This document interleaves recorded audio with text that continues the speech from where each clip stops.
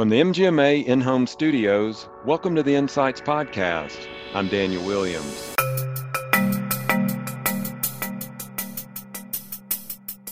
And one of the unique things about telemedicine is that, you don't necessarily have to be A, in your office, or B, in that kind of mode of seeing patients where you can see patients via telemedicine. You might be at home, you might be able to be, out and about. And that helps you just to be able to kind of move through your typical office day if you're someone that sees patients in the traditional setting. That's Dr. Michael Greiwe talking about the flexibility of using telemedicine. We'll hear more from Dr. Greiwe on virtual care, telemedicine implementation in the COVID-19 era, and how to engage with patients using new technology. But first, a word from our sponsor. One of the easiest ways to improve your patient experience, optimize your workflow, and ultimately increase profits is by working with the MGMA Consulting Group.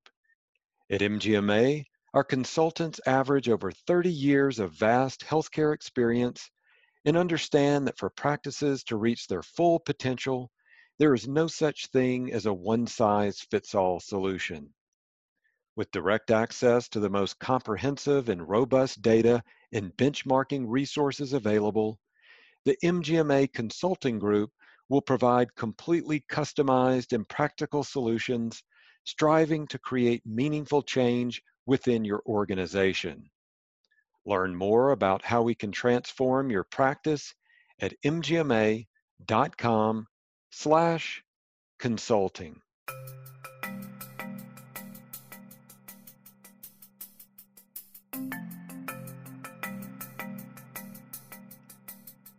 The COVID-19 crisis has put an emphasis on telehealth in healthcare. Here to explain the importance of telehealth and how to optimize it in your practice is Dr. Michael Greiwe, who is Director of Orthopedic Research at OrthoSensi and founder and CEO of OrthoLive and Spring Health Live. Dr. Greiwe, thanks so much for joining us today. Oh, thanks so much for having me, Dan. I really appreciate it. Glad to be here. Before we get into our topic today, really looking at telehealth and telemedicine, wanted to get an idea of what your day-to-day has been like, what your focus has been like during the coronavirus pandemic. Yeah, it's been, all hands on deck really for making sure that our platform is performing well for our group. So, we have an orthopedic and, general medicine platform that we leverage to help providers see their patients. And so we really just are making sure that the platform's running smoothly, our servers are running well, and just trying to help the most amount of people as possible. For sure. Now, in correspondence that we've had, you've mentioned that telemedicine is already revolutionizing how doctors practice. We've certainly seen a huge uptick in this since the pandemic. MGMA put out a survey to get responses from practices around the country.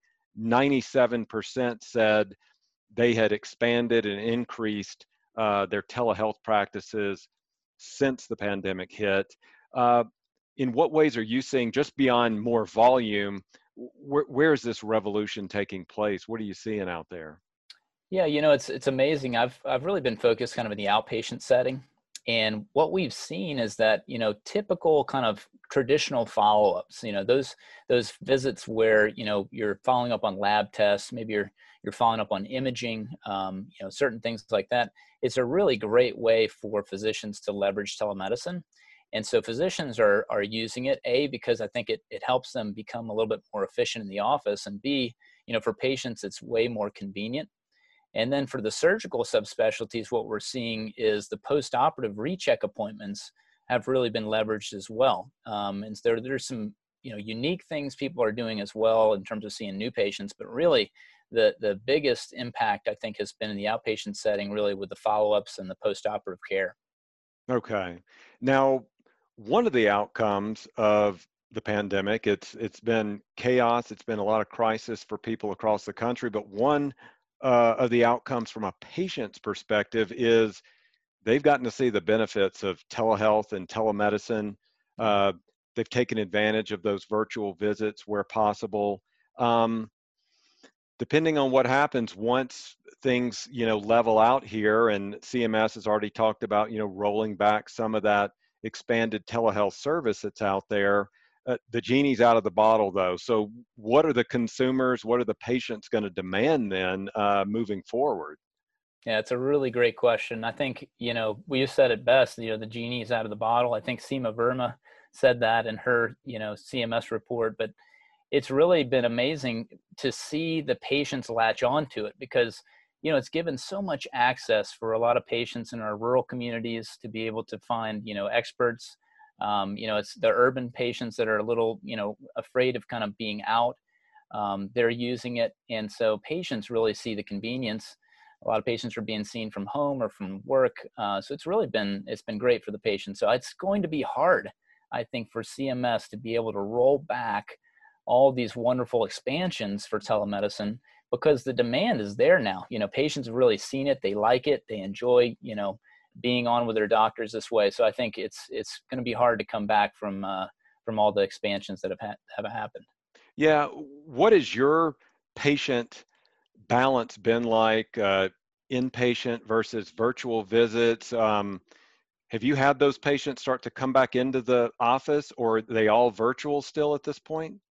Right. So I'm a practicing orthopedic surgeon, and for me, I've seen kind of a dearth of patients really in April. So in April, we kind of hit March, and sort of there was a tailing off. And I practice in kind of northern Kentucky, Cincinnati.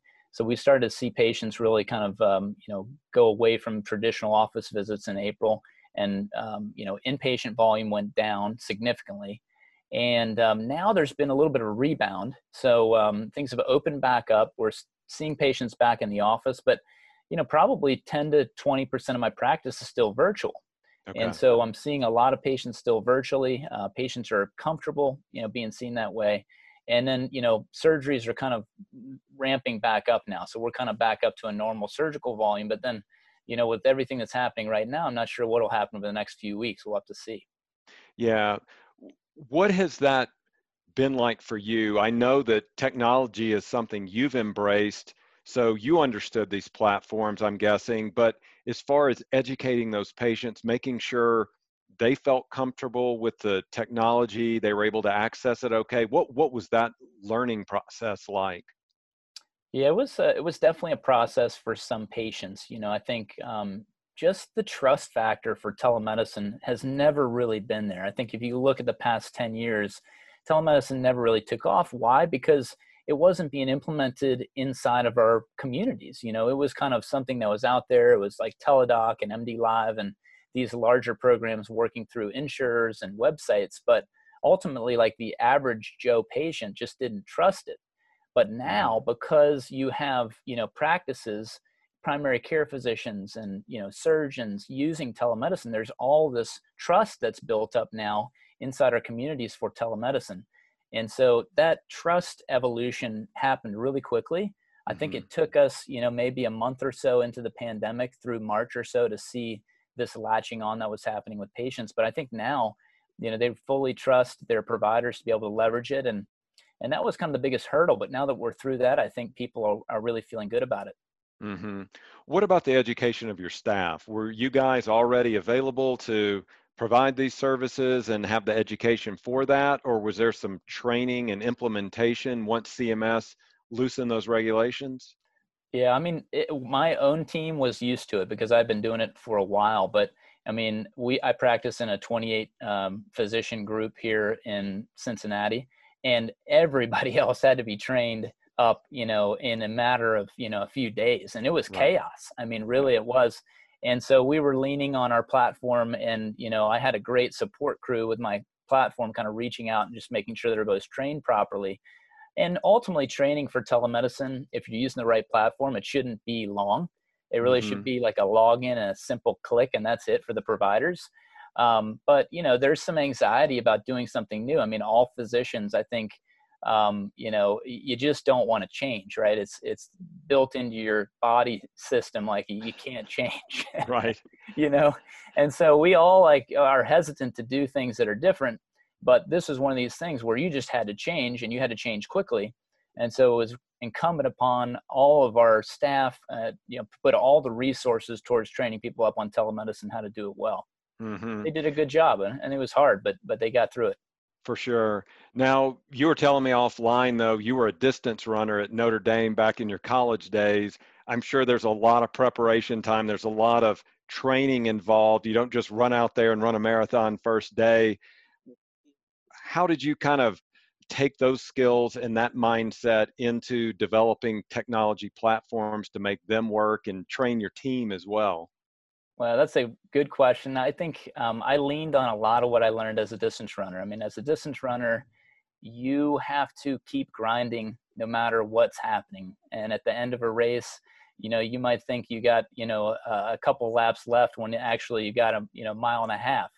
And you just kind of have to continue to, put your nose down and just keep working hard. And I think sustained effort over time really yields fruitful results. And I think in the distance running, community, that's kind of what is really the best runners end up, just time after time and day after day working hard. So Right. I used a lot of that, and we had some platforms I think early on that weren't as good, and we learned and we got better and better, and over a 3 or 4 year process, we just happened to be ready when the spike hit, and we did well. So it was just good to see all the years of effort go to help a lot of people. Sure. Now, you mentioned something. You said distance running, it is grinding. And we've experienced this in healthcare. You guys on the front line at practices, you've been grinding now since March, in a very, as you were saying early on, in a chaotic experience. It may or may not be as chaotic depending on where you are in the country right now, but it's very difficult. It's stressful. So how have you worked with your team then to just kind of help them assimilate to that and make sense of everything that's going on, all of this chaos that's out there? Yeah, if it wasn't enough that we have so much physician burnout, you throw a pandemic on top of it, and you're asking so much of every provider out there right now. You're just asking them to give more and more and more. And the staff too. It's not just the physician that's feeling it. It's sort of like this cascade event that goes down, and it's hard. I mean, I think you ask everybody to dig deep and to try to help in the face of a pandemic, and give your best. And we all went into medicine for one reason, is to help patients. And so you try to tap into that when you're being asked to give another 20 hours a week, and put yourself in danger. And I'm fortunate. I'm an orthopedic surgeon. People are not coming to me with COVID symptoms, but I totally respect all the people out there that are putting themselves in harm's way, and doing it, adding another 20 hours a week and working so hard. So but I think just notifying the staff that it's going to be a hard few months. Hopefully we'll get through this. We'll have a vaccine soon. Those were the words of encouragement we were trying to give around our office. Sure. Thanks for that. Now, in writing and emailing back and forth, you sent something that's really interesting here. And you said that now that most practices have reopened, are now taking those in-office visits that you were talking about earlier. Um, you're looking at ways that doctors can now use telemedicine to improve office visits. So explain that. I'm trying to figure out how that's helped things. Right. Well, there's some unique ways where telemedicine can actually provide efficiencies for practicing providers. And we touched on sort of burnout a little bit before. And one of the unique things about telemedicine is that, you don't necessarily have to be A, in your office, or B, in that kind of mode of seeing patients where you can see patients via telemedicine. You might be at home, you might be able to be, out and about. And that helps you just to be able to kind of move through your typical office day if you're someone that sees patients in the traditional setting. And then for surgeons, there's the post-operative recheck appointments. Those are really helpful when you're trying to kind of move through patients during the day. You can actually see those a lot more efficiently via telemedicine. And so telemedicine just provides a lot of ways for you to be more efficient, and help you get home a little bit earlier, maybe take a little bit of stress off. And I think it's important to kind of investigate those as a provider. Okay. Now, we've been using perhaps telemedicine, telehealth interchangeably. How are those different to you? I mean, define those a little bit just so we get a better understanding of how those could be different, how they're the same. Yeah, I mean, telemedicine and telehealth to me are interchangeable terms. That's kind of the way I look at it. And I'm not sure if you have a different way of defining it, but for me, it's telemedicine and telehealth kind of go hand in hand.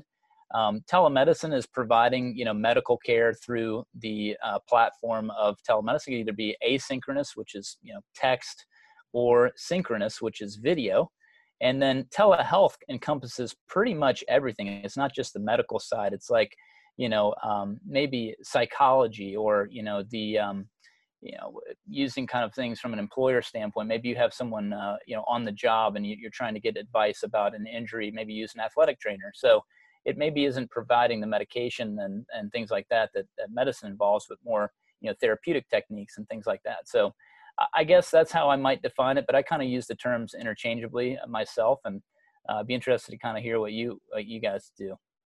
Yeah, we have really looked at it from the broader perspective, where telehealth is really what was defined as having those some of that diagnosis that takes place, and so that's what got expanded by CMS.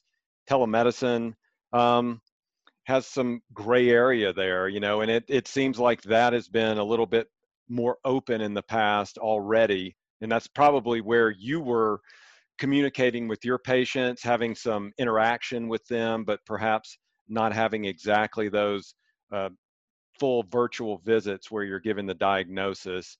Um, One thing that kind of dovetails into that is privacy. I mean, we're talking about, it's one thing when you're face to face with a patient, there's that trust level there, that there's going to be some privacy. But now we're communicating through, phone, video, whatever that connection may be. How do you keep that privacy, keep compliant there? Yeah, privacy is so important in today's healthcare landscape with HIPAA laws and everything else. And so, number one, very, very important to use sort of a HIPAA compliant video platform. And, there have been some openings of the telehealth laws out there. And so, we're able to use, certain platforms like Skype and FaceTime and bill for those. But ultimately, what you want to have is a secure private platform to work off of. And so there's a lot available out there. You just really want to start, looking at, if it's going to be a long-term goal for your practice, you want to definitely start looking at making sure you have a HIPAA compliant video platform to work from.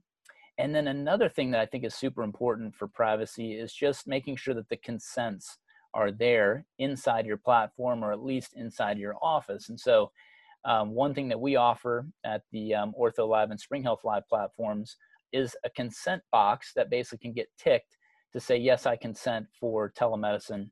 And that really obviates any concern that you might have to, for the privacy and I'm treating patients via telemedicine. So I think that is really important as well. Yeah. One other big issue here is prescription drugs. So we're doing all these, if you're doing these virtual, what are the factors you have to consider then to make sure you're doing things the right way when prescribing medication?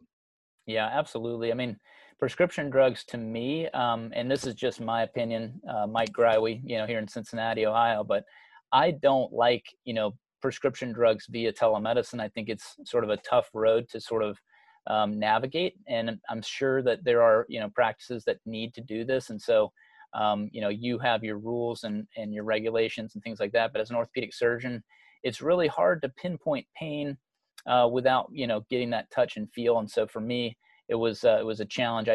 We just don't do it inside our practice and kind of with our platform. But I think it is it's a worthy commentary on how do you manage that. Yeah, because opioid addiction, obviously you're well versed in that, being an orthopedic surgeon, knowing the patients perhaps coming in with some pain issues. So that could be a real problem that you have to be aware of for sure, right? No question. I mean, that is really the primary worry and concern that I have with telemedicine and prescription drugs is how do you, prevent that from happening?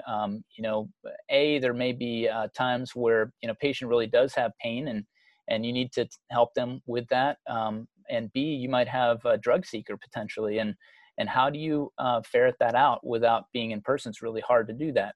So I just think it's a challenge. It's something we need to be acutely aware of as practicing physicians and practitioners out there. We just got to be careful about this. Okay. One of the other issues related to telemedicine is reimbursements. Our MGMA community has been very vocal about that. They've asked us a lot of questions, seeking answers, figuring out how do I get reimbursement? How do I continue to maximize revenue? So talk to us about that. What is at stake here? How can practices use telemedicine to even potentially increase revenues? How is that possible there? Right. And, early on the pandemic, I mean, telemedicine is the only thing kind of keeping the lights on in a lot of practices. And so it has been really helpful, I think, in just keeping things going. But there are ways for telemedicine to expand your horizons really as a group. One of the things I always talk about, in orthopedics is, urgent cares, having virtual urgent cares, partnering with, smaller urgent cares that may need orthopedic triage. Having a virtual urgent care is a great way to see a patient for the first time, and then have them, continue to see you after, you've sort of said, I think this is what's going on. And obviously, maybe I can't get a great exam, but you ought to come in and get an x-ray or whatever the case may be. And the same thing in sort of general medicine, having the ability to see new patients is a great way to be able to, track that patient over a lifetime and have that patient be a part of your healthcare community. So I really think there are great ways for us to kind of improve and increase revenue through telemedicine.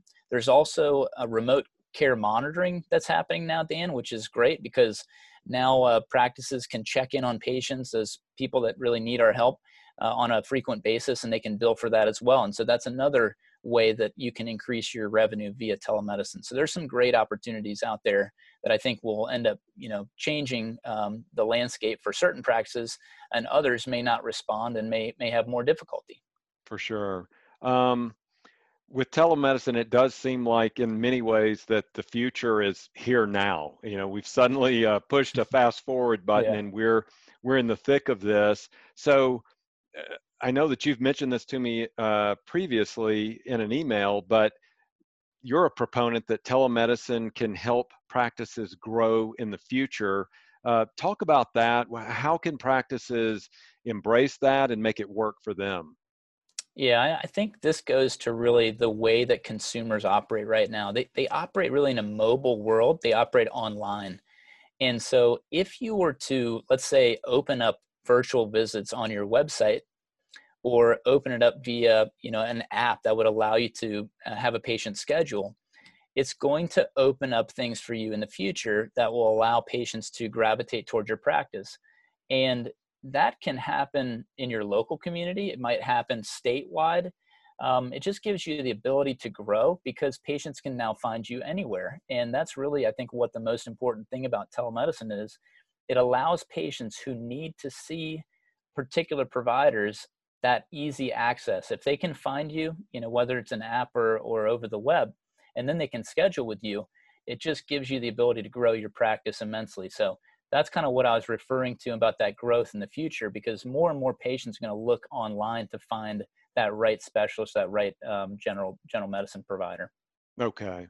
I want to get a final thought from you. I want to really look at how practices can optimize telemedicine and telehealth.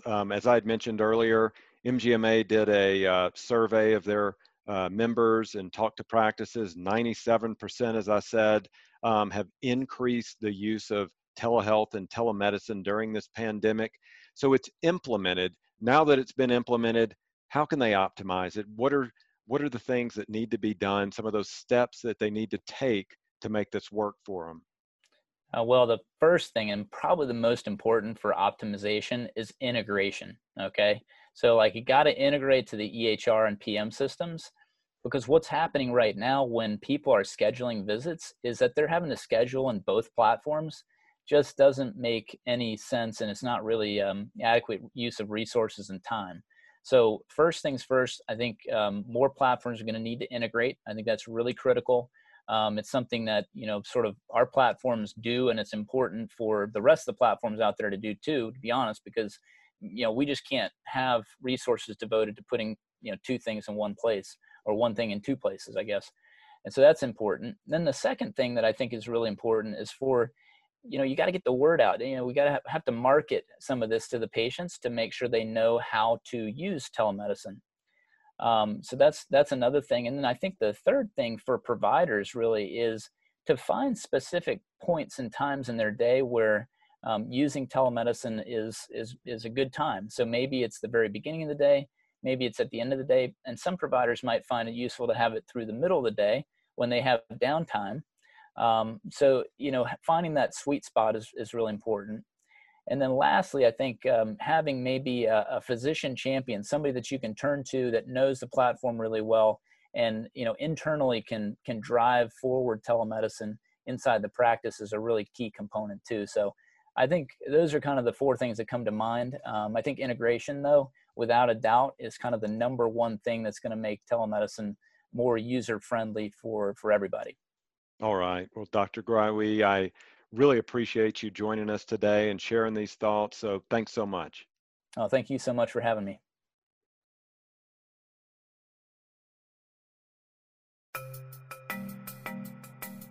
That's going to do it for this episode of Insights. Thanks to MGMA Consulting for sponsoring this week's show. To learn more about how consulting can transform your practice, go to mgma.com/consulting. Also, thanks to our guest, Dr. Michael Greiwe. You can hear more experts discussing how technology can help optimize your practice at MGMA's virtual Medical Practice Excellence Conference in October. Be sure to register for the event at mgma.com/MPEC.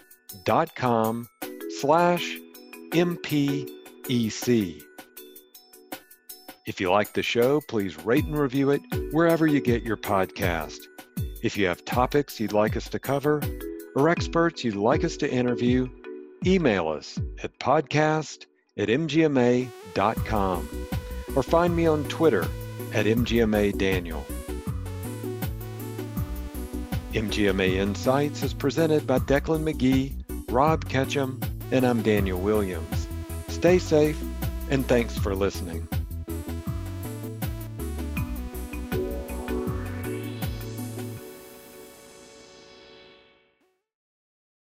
Hi, this is Declan McGee, one of the producers for the MGMA Insights podcast. If you like the work we're doing, please consider becoming an MGMA member. Learn more at mgma.com/membership. Thanks.